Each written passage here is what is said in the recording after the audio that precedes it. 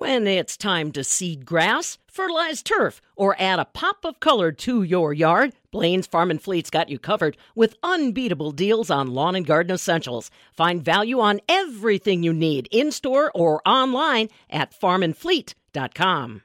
If you're involved in animal agriculture in the state of Wisconsin, you might want to write down the dates. Tuesday, February 2nd through Friday, February 5th. That's when we're going to have our annual conversation and updates for our CAFOs in the state. Those are the concentrated animal feeding operations, the larger size herds, both dairy and beef, that we've got, and hogs around the state. And joining us to give us a preview on some of the conversations that will be happening through the course of those 4 days is Kevin Erb with University Extension Service. And these are regular conversations that you organize every year, Kevin. What's different for the producers to consider in 2021? Well, I think the big thing that's different, of course, this year because of the pandemic situation, we're doing this remote. So used to joke that guys don't have to hop into the shower to come to the meeting this year because they don't have to have the camera on. They can just sit by their phone or in front of their computer. I have a few guys that actually plug the laptop into the TV so they can see things more easily on a big screen. But I think that's one of the big differences is that February 2nd to 5th series is going to be 9:30 until about 11:30 each of those mornings.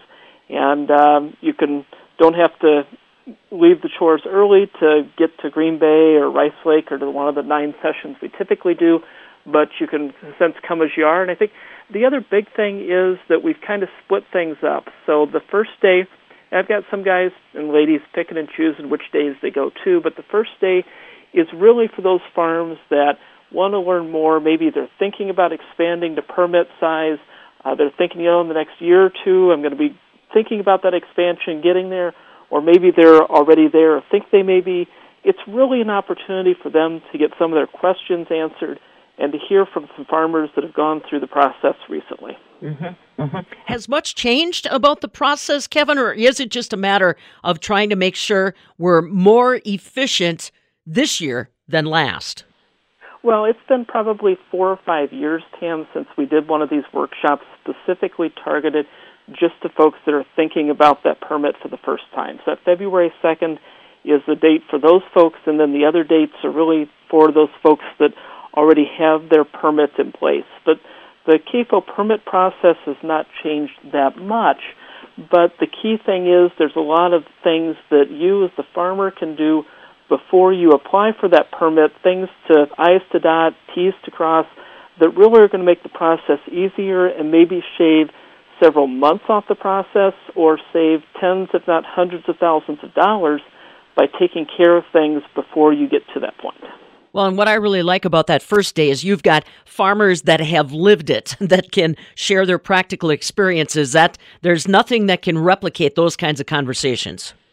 Right. I always like to say when I'm doing the workshop on a farm, if a tornado came through today, God forbid, wiped out all the buildings, even took out the concrete, and you had a bare ground site, what would you do differently? And typically about every farmer will rattle off 3 or 4 things. Well, I wish this silo or this bunker had been over here. I wish I would have done this differently. And before you invest the money, learning, like you said, Pam, from the experience of farmers that have been through this before is a real benefit. And so I encourage folks, if you're thinking about expanding, you're already at or near that permit size but don't have a permit, this is going to be a session that's going to be well worth your while. Now, we talked about how this year there's 4 different days of conversations happening between 9:30 and 11:30. Am I supposed to sign up for all of them, Kevin? Can I pick and choose? How do you want to approach the registration side? So we've got an online registration, and basically you fill out a form and you say, I want Tuesday and Thursday, or I want Monday and Tuesday, or you want all of the days, and it's $10 for one session, or $20 if you want 2 or more. And so we're trying to make it as easy for people as possible. All right, let's move on to day number 2, and that really is another one that should be catching people's attention. On February 3rd, you're focused in on nutrient management, and that obviously is a major staple of all of our CAFOs across the state and how they're being managed. A couple topics that catch my attention: how we're managing manure on tiled fields, and then you're going to get involved in sharing some knowledge that we've gained because of some accidents that did occur.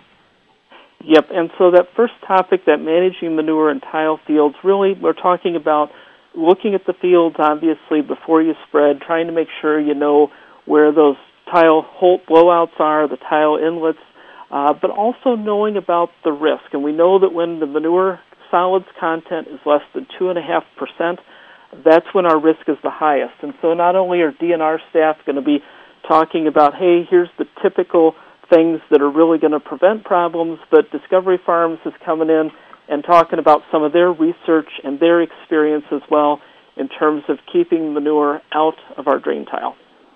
An important study that you have helped to spearhead along with Rachel Osterhaus from UW-Platteville. We have, unfortunately, had manure spills occur in Wisconsin and across the upper Midwest. You guys have winnowed in on some of the facts behind those spills, and we'll be sharing that on February 3rd, too. Yep, and Rachel is actually the third student that I've had working on a project like this. Every 5 years, we sit down, we go through all of the records we can get of manure spills, what happened, why, and then we really look at what changes manure haulers and farmers can make to prevent problems in the future. And so we looked at more than 500 different spills that occurred between 2015 and 2019. Obviously, we had challenges this year getting into offices to look at paper records, so the data is not as complete as I'd like it to be. But we did see some fairly interesting trends, and typically in the past, maybe 32-34% of our manure spills in the state are related to transportation. But when we look at the last 5 years, that percentage is actually now up to around 45-46%. And so land application issues have remained the same. Problems at the farmstead have gone down. And so what it means is we really need to be more careful, safe driving, so we're not tipping over equipment, trucks, manure tankers, taking corners too short, getting into the soft shoulder a little bit, but also making sure that our field conditions are right for application. And you'll be sharing that information with our professional nutrient applicators. I mean, that's a conversation they kind of have to have with their employees, I'm guessing. Well, it's not only a conversation the professional applicators need to have, Pam, but it's also a conversation that the farmers that are listening to us today need to be thinking about as well, because we produce somewhere in the neighborhood of 12 to 13 billion gallons of dairy manure in the state. Now, that's enough to cover a professional football field, including the end zones, about 5 miles deep. The manure applicators handle about two-thirds of that, but farmers are handling about the remaining third. And one of the trends we're seeing is more farmers buying dragline equipment and doing some of their own application, but still partnering with those for-hire applicators. You know, you mentioned how farmers are investing in those drag lines. I would have thought when it comes to manure spills that it might be equipment failure. You know, something breaks along the line or something like that. Did you notice anything regarding those trends too?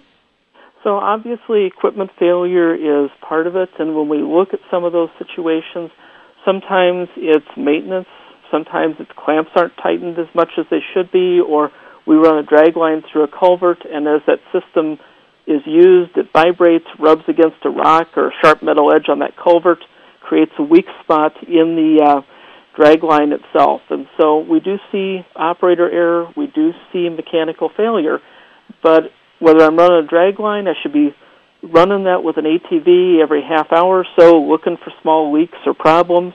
If I am with a tractor and tanker semi, get out, make sure the turn signals are working, make sure that manure is not dripping out the valve at the back of the tanker. And again, that specific nutrient management conversation happening on Wednesday, February 3rd. Let's go on to February 4th, where you are going to focus in more on, I guess we'd have to say, production area management. Now, that phrase might be misleading because really what you're trying to help people understand, Kevin, is that in the state of Wisconsin, we get something called rainwater, and that can cause some real problems for these larger animal operations. Explain. Well, it's primarily a concern with the larger, but of course we need to be thinking about it with our smaller operations too, and that is that anytime we have rainwater that lands on that feed bunker, on those calf hutches or those areas where animals are, we've got the potential for contaminated runoff. And if I've got a large farm, I might have 2 or 3 or 4 acres of calf hutches and bunker silos. An inch of rain on an acre is 27,000 gallons. And I'm spending 2 cents a gallon sometimes to land apply manure. And so every gallon that I can keep clean and divert into a field instead of having it in the manure storage saves me money. And so we're really going to be talking about primarily focusing on what can we do that's cheap, low cost, but also some investment to really decrease manure volume by managing that snowmelt, that rainwater on the farmstead site itself. And so one of our speakers from the private sector has been putting pencil to paper, working with some farms and penciling out the payback of, and this completely sounds insane, but putting a roof over the calf hutch areas. And I think people that are listening in will be surprised how quickly that type of a structure will pay for itself in terms of manure hauling savings. Well, and you mentioned that somebody put pencil to paper, and then you've also got a farmer panel that will share their actual real-life experiences with those different systems. Yep, we've got farmers not only from northeast Wisconsin, but the far southwest corner of the state talking about some of the low-cost and moderate-cost things they've done around the farmstead, really to reduce the amount of precipitation and rainwater that's going into that manure storage. Because every gallon that I can save means that I'm not paying to apply that to the field. And especially if we get some of these wet years like we've had, I don't want to add more liquid to a lot of these fields anyway and delay my corn planting in spring. Well, and that segues perfectly into our final conversation on Friday, February 5th, managing for the future. We have learned a lot over the past 2-3 years' time as far as importance of things like cover crops and trying to make sure that we've got those adjusted water plans in place for collection. Talk to me a little bit about how you're going to wrap it all together on Friday, February 5th, Kevin. So managing for the future is that theme for what we're doing on the Friday, and we're really looking at, okay, what are the regulatory policy changes coming down the pike that people need to be planning for, but then thinking long term. You know, if I want to invest the money and actually discharge treated manure water into a stream if it's clean enough, what are the permit things I need to worry about there? What do I need to do in advance? But at the same time, you mentioned, that whole cover crops and water quality aspect. We're going to have Kimberly Schmidt with UW-Madison Extension talking about the feed value of various cover crops, and especially the past few years with some of the feed quality issues we've had out there. A lot of folks have said, man, I should be baling, or I should be ensiling, or I should be putting in the bunker some of that cover crop, really looking at what the milk impact of that is and the feed value. And kind of wrapping up then after that, we're seeing some real issues with Palmer amaranth and some other things in manure that are not manure. And so kind of looking long-term to the future, what are the things we need to be considering with manure management for things in that manure storage, weed seeds, and other things that aren't actually manure. I got to ask you, Kevin, like you said, you've been doing this series for several years. What's the feedback when producers have sat in on these conversations and then go back to the farm or back to their pile of paperwork? What's been their feedback to you after they've listened to others, interacted with the DNR, which may be a very valuable first conversation? What's their reaction? So I think the number one feedback I hear has nothing to do with the content of the DNR, and that is I need more donuts. But obviously this year being virtual, we're not going to be able to do that. But I think just the chance to have that open conversation, to listen to other farmers, whether they're in the panel discussion or asking questions as part of the program, being able to interact with those folks and learn how to do things differently, pick up a few ideas, I think is really essential. And so one of the things we're doing this year is after the session is done at 11:30, we're going to be opening up the microphones, and if folks do have questions they want to ask the other farmers there or the panelists, the speakers from DNR and elsewhere, they're going to have that opportunity. Oh, that is a very valuable tool. Again, along with us, Kevin Erb. He is one of the keynote speakers that's helped to pull all this together from the UW-Madison Extension Service. Again, I want to remind you, if you are thinking about expanding, if you have expanded, if you're just curious about the process, this is a series you want to sit in on. The annual CAFO Update Series. Again, CAFO's Concentrated Animal Feeding Operations, starting Tuesday, February 2nd and concluding Friday, February 5th, always running from 9:30 in the morning until 11:30 in the morning. A minimal investment, $10 for one session or $20 for the series. And Kevin, if I these websites that we have to try to share with people are so complicated, can they just reach out to their county extension agent and try to find out more about registering? Yep, the county extension offices, land and water conservation offices, and just about every crop consultant and engineering consultant that we're aware of in the state has a copy of the flyer. Otherwise, they can attempt to write this down here as we're talking about it, but it's go.wisc.edu, short for education, / and then P, the letter P, 241, the letter P again, and 7.